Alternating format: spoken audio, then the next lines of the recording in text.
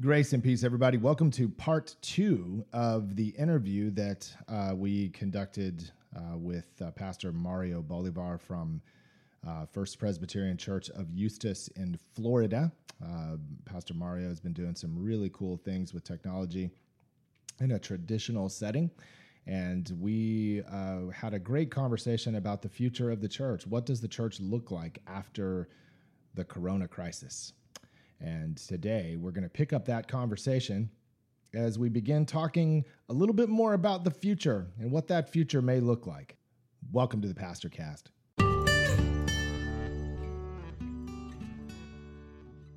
So the thing is, though, and this is all of these things that we're talking about are surrounding one really interesting idea, right? So we're talking about virtual connections. We're talking about buildings. We're talking about technology and video and the use of all these things. And I'm going to connect my computer before it dies. No worries, man. It does have to be closed. It does have to be plugged in. But, you know, the thing that I've been thinking about, and I've been in conversations with some of my colleagues about as well, is that, you know, so you're right. There's going to come a time when we're going to gather again, right? In our context, you know, we're waiting until we can all safely gather together, just because that's the way we are. No need to rush. No need to rush. So that day will come. And you know what? On that day, the day that we're all able to be there, it's going to be like Easter, right? We're going to have a big celebration. Everybody's going to show up. Well, it might, but I mean, it'll be a celebration. I will say this is why. Because if we're going to, as an organization, if we're going to follow the protocol under the federal and state guidelines, we're going to go back progressively.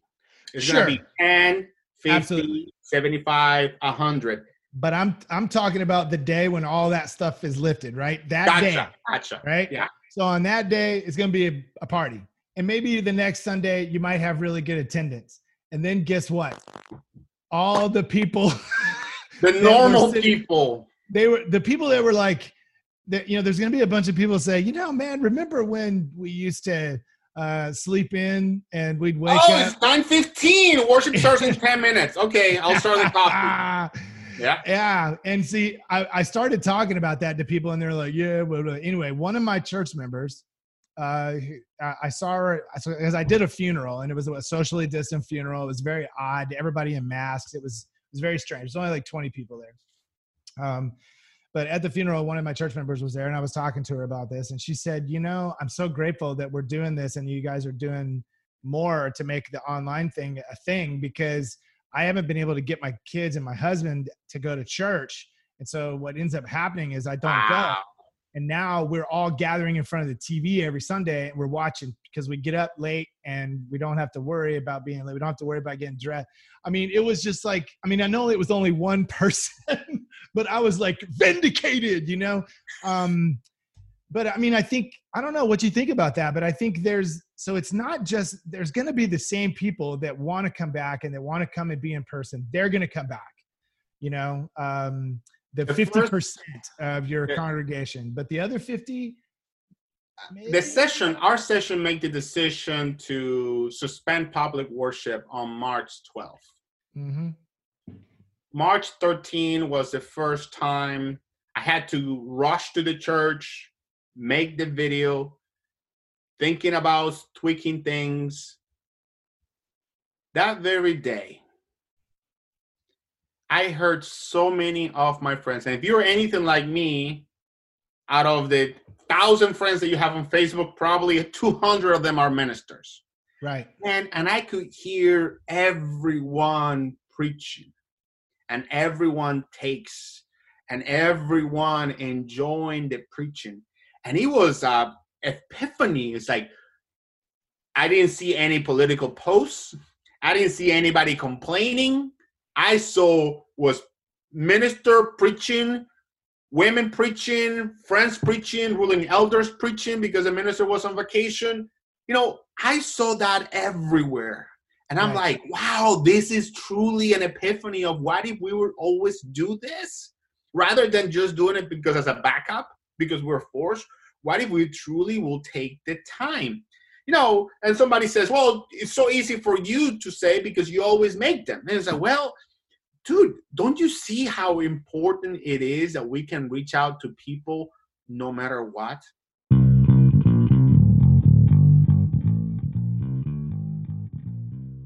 What time are your worship services? 9:30. Or used to. Yeah. Well, that's still what we do. We still roll at 9:30 a.m. at the time that we would have. But what'll happen is that we'll have, so I don't know, so the same thing that you experienced, what we discovered was we have anywhere from 220 to 300 people that'll be watching at a particular time. And so we, that they're gathering as families, right? So there's like 4 people. Plus, we have the viewers, the unique viewers that you were talking about. We've been tracking those. And I mean, like on any given Sunday, we've got, 1,500 to 1,700 unique viewers. There is no way that I would ever be able to reach that many people on a Sunday, because I've got a church of about 700 people. About half of them come to church on any given Sunday, maybe a little more, at 2 worship services. And this is the reach has just gotten insane. Now, it doesn't mean that it's a substitute, okay, that this is where we're gonna become online only, but it does mean that we don't want to. But you got to pay attention to the quality, the production. I mean, that's something that we're entering into right now. Is we're going to be spending some money on additional cameras. You're going to be investing. Oh yeah, heck that's the trick, man.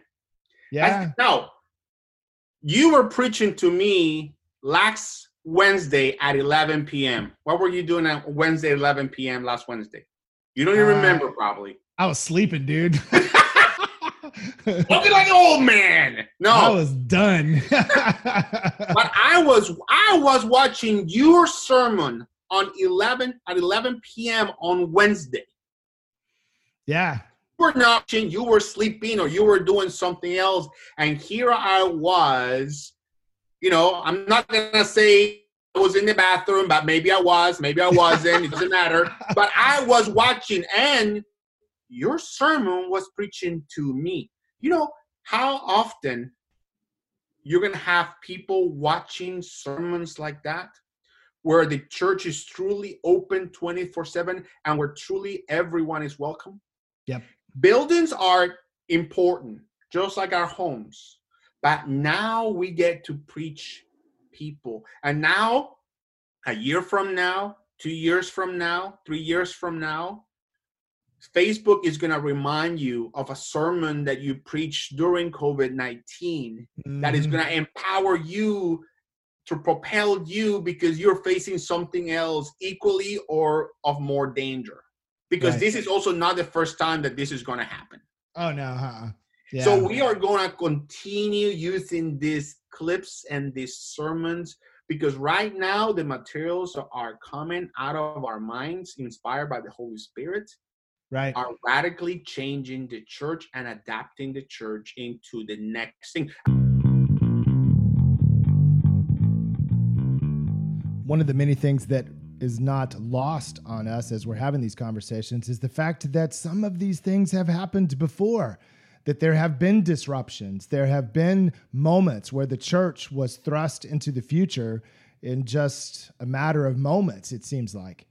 And so that's where our conversation led us next, as Pastor Mario started to talk about something that happened in the very first days of the church in the Acts of the Apostles. I mean, this is what happened in the book of Acts. It was persecution that propelled the church into the future. It was that. Now this is happening to us. And rather than us complaining and being inflicted about all these things, what has to change.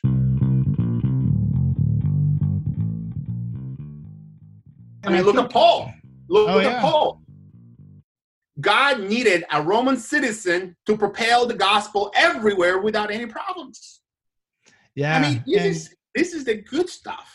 Well, and as you were talking about the church kind of being propelled through, the crisis and, book of Acts and all that and how it grew.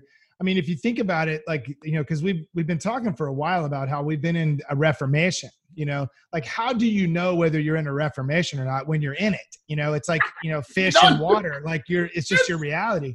So, but I was, you know, I've been thinking about this. I'm like, dadgummit. If you look back at the Reformation, you had plagues. You know, there was crisis and plagues. There was crisis and war. The Muslims were at the gates of Vienna, you know, kind of moving all the way up into the Western world. And there was all the, you know, so there was that strife between East and West. Then you've got a Luther who steps into this and who takes advantage of the burgeoning technology to begin, you know, disseminating paper, writing. That's technology right there. Printing press, the power of the press. So, I mean, it's an interesting moment that we're living in as we're trying to figure all these things out. But the one thing that I think we can all agree on is that, at least that's what I'm hoping that we can all agree on, is that nothing is going to be the same after this. As we begin to have further conversations about all of the things that are going to change, one of the topics that really piqued our interest was the topic of giving. How do people support the church in this new world, in this new era that we're going to be stepping into? And that's where our conversation led next. How we pay attention to our giving, how people participate. Obviously, my church and any other church, no matter how big or how small you are, you have been affected in giving. People are considering their resources. Yep. There are people who are being very generous through this moment, and there's people that are holding back. And we are also thankful for all of them. We are the ones that are continue contributing, the ones that are considering, the ones that cannot. We are always praying for all of them. We love them all the same. But given how we measure attendance, and here's what I want to stress, something important I've been thinking. We need to reconsider what victory is going to look like for the church. Now, not in the future, what victory looks like right now. If you are able to identify what a victory is in your local church, then you can have that as a target. If your victory is increasing the sharing of the gospel by your viewers, we'll target that. If your goal is something else, how do we practice mission and generosity through moments like this? Well, learn and target that. Here is a moment where we cannot continue just doing whatever as a church because it's the easiest thing. Yeah. We need to be having a clear goal of what a victory looks like. You know. Well, and I think this is something that I was having a conversation with one of our pastoral interns recently, and one of the things that they were talking about is within the context that they came from, so the church that they sort of came from, the leaders, the pastors of the church never talked about giving. They never talked about it. They always deferred it over to the elder or whoever was in charge of the stewardship committee. And this is the way that it's always been done, right? Yeah. But that's something that I never ascribed to, and I think all growing churches that you can point to, any church that's thriving and growing, or at least is vibrant. I think a vibrant kind of church. That's a good word. The pastors are talking about money. They're not afraid to talk about it. They're not afraid to say this is important to give. And I think that this is something else in terms of giving. So not only do you have to find ways to transition people out of the normal old school ways of giving, but you have to also be able to talk about that stuff. So a lot of pastors who've been ignoring it, or who have thought that it was unseemly for them to talk about, giving and money on Sunday morning. I mean, that's kind of, that's an old seminary thing that they kind of, they always made it where it was like, you couldn't do any of those things because you were the spiritual leader. Let the elders and the lay leaders handle all that stuff. And I'm like, dude, it is too important to not have a conversation about that. And I think this is something going forward that pastors are going to have to do if they're going to be addressing it and talk constantly. If you don't, there are other areas that are not afraid of doing what you might be afraid. Whatever hospital, whatever school, whatever mission in your area, whatever you are not doing, someone else is doing. And it's not that we are in competition, but in a way, we are after the same resources, and we need to capture as an important message. Now, I will say not everything has to be about that.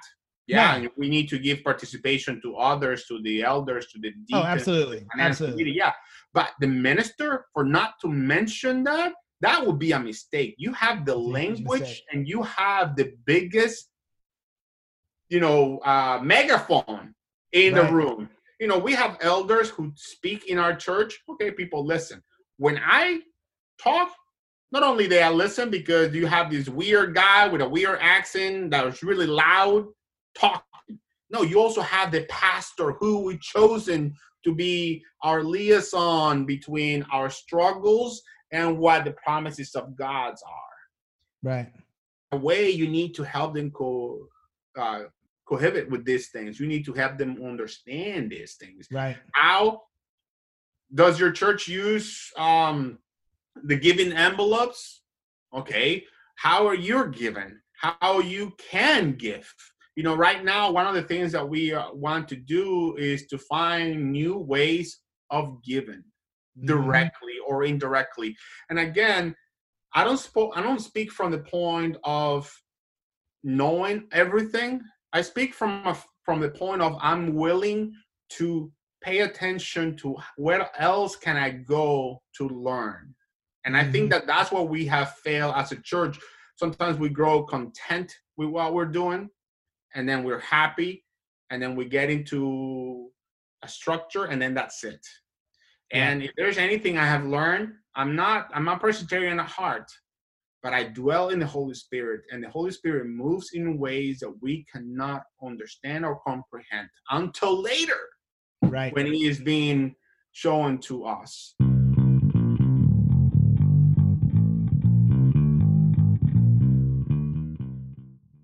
One of the many things that I believe that the church is going to have to change going forward is that the church is going to have to learn how to be nimble, how to have some dexterity, to be able to shift quickly, to be able to pivot when it needs to.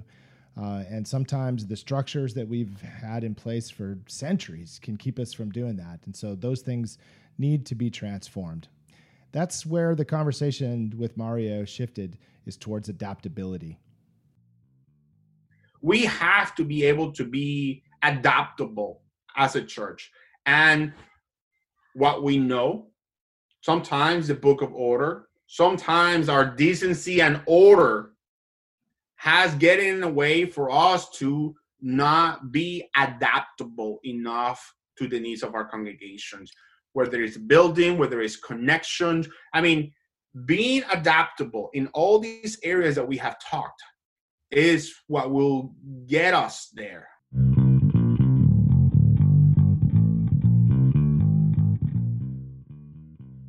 This is the thing going forward. The churches, if they don't figure this out, if they're not able to be nimble and be able to turn quickly, they're going to get caught flat-footed.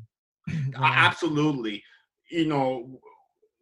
We are still coming into a curve. And I'm a baseball fan. You cannot hit a curveball when it's breaking. You have to hit it on the top or when it's already done breaking. And the ball is still breaking. This is the first thing. We no longer need to or should be able to be caught off guard when we need to move from public worship anymore. Right. We need to be learning and adapting and taking the necessary steps now, even if they are painful, for us to overcome that. And we are going to have a lot of people in our congregations who want it one way and not any other way. And it's going to be an uphill struggle between brothers and sisters in the faith that want to be faithful. We need to be able to move and roll with what is in front of us. That is how the church continues to be effective for this day and age. It is, yeah. And I think to be able to recognize like some of the things that that I think are super important is being able to recognize a shift, to anticipate what it is that you need to do to step into that and to be able to respond to it quickly. organizationally, man, within the PCUSA structure, that is almost impossible sometimes. So I think that what churches that have those kinds of structures that are very methodic in the way that they approach problem solving are going to have to figure out a different way to problem solve. It doesn't mean that you just jump and then ask questions later. It means that you're able to quickly process things and you're able to kind of move forward as a team.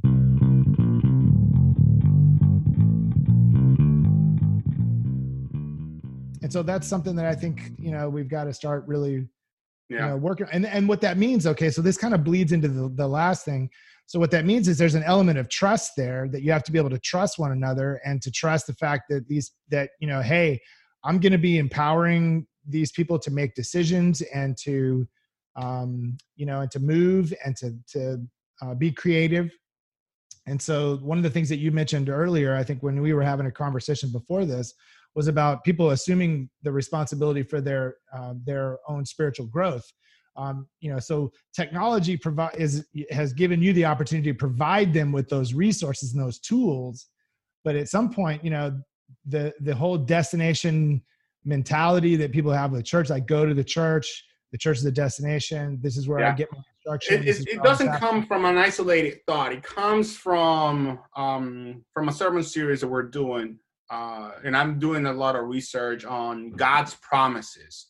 Mm-hmm. And we're talking about God's promises between now until the day that we're able to have public worship again. Yeah. How many promises are? Well, I've heard that there are over 3,000 promises in the Bible. I never count them, but I promise if I have 3,000 Sundays, I'm going to count them all. And I started doing a study on Ephesians 4. And in there, on the verse right here where it says verse 11, Ephesians 4, verse 11, the gifts we have where that some will be apostles, some prophets, some evangelists, some pastors, some teachers. Here, it doesn't say that your church is going to have one pastor or two pastors, but that you will have the necessary gifts, for you to continue to be successful in what the God commission is. Your church has how many ordained pastors? Two? Yeah. Two right now? Okay, so what this is saying is that while my church only has one ordained pastors, there are many different other types of pastors. And we need to pastor ourselves. We need to prophesy to our community. We need to have teachers. That means that we all need to take ownership of our education, responsibility, which we have often given to the church as an organization. Abdicated it. Yeah. And abdicated it. God is saying, wake up, people, because what if it doesn't happen? Right, exactly. We look at structures, and sometimes the structures give us freedom. Sometimes they give us stumbling block. And we want the pastor to resolve all the theological questions. But God is calling us each other to study and to answer and to be responsible for what we're teaching and what we're doing. Now, the church should be equipping all of them together. Oh, yeah. Absolutely. So this is where I will say the church ought to be equipping their members to teach rather than just receiving. And you can see that in Ephesians and Philippians, where the Apostle Paul is encouraging one another, despite our differences, despite our circumstances, to continue strong in our faith. And this isn't exciting because I'm telling you, man, there are many pastors and members in the church who are showing their true colors. Yeah. This is a wake up for them to say, what are you doing? Let's get better. The time to improve now. And I will never recommend that people simply do something because others are doing it. Right. What do you want? What is the Spirit of God encouraging you to do and challenge you, local church? That's why the Presbyterian Church has that structure. We are united, but then you have powers in the local church. What does it make sense in the culture of your church What do you see from the balcony? What do you see from the outside looking in? Who or what are your vision and your goals? Those are the things that we need to be thinking now.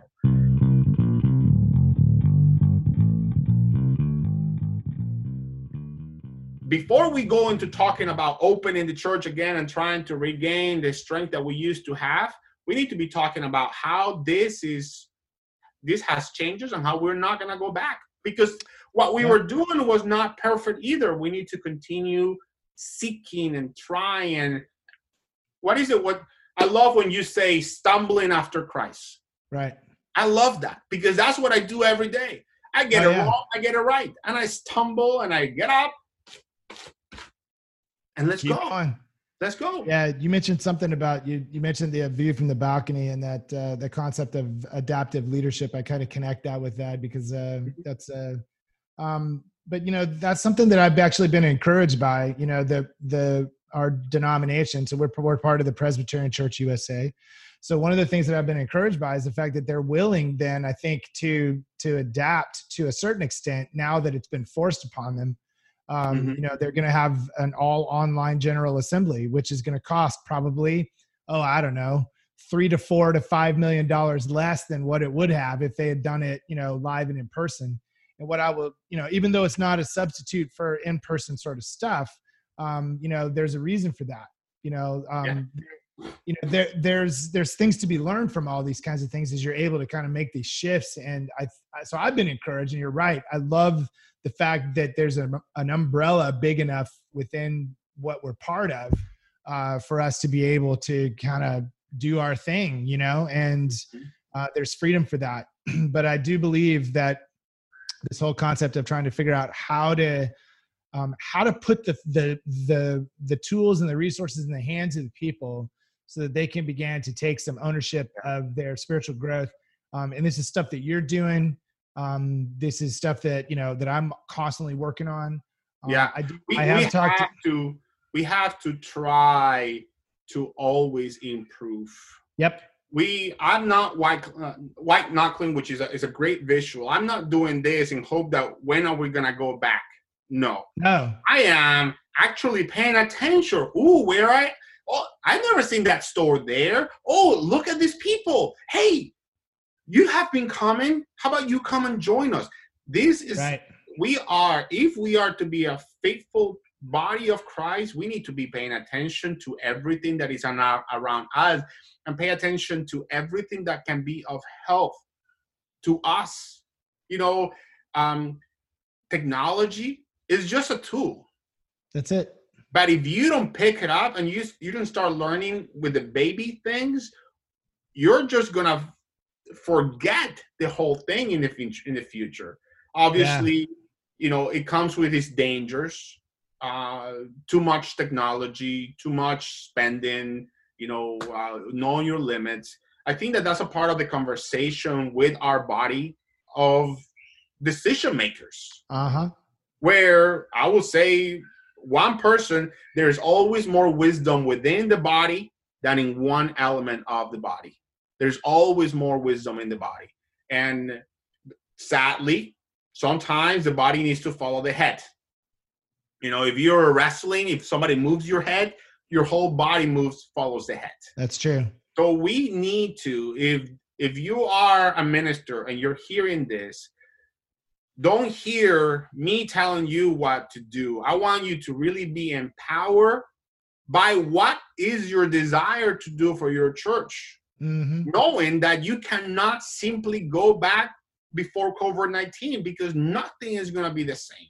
Now, if you're a member of the church, I will say love, encourage, and be willing to work with your minister.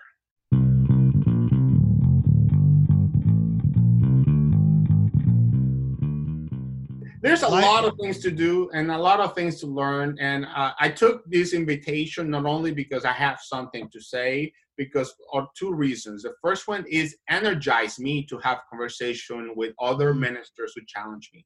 The second one is you don't know how God blesses you and how you continue to learn from one another.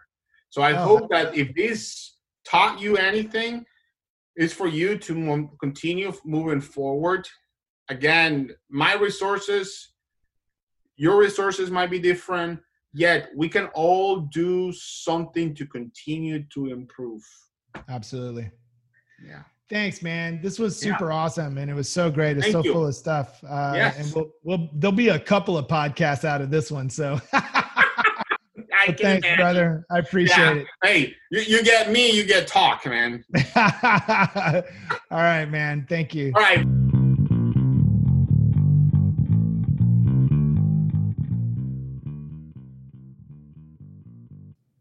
Well, thank you to Pastor Mario Bolivar of First Presbyterian Church of Eustis, Florida, for that awesome interview. The second part was full of all kinds of awesomeness.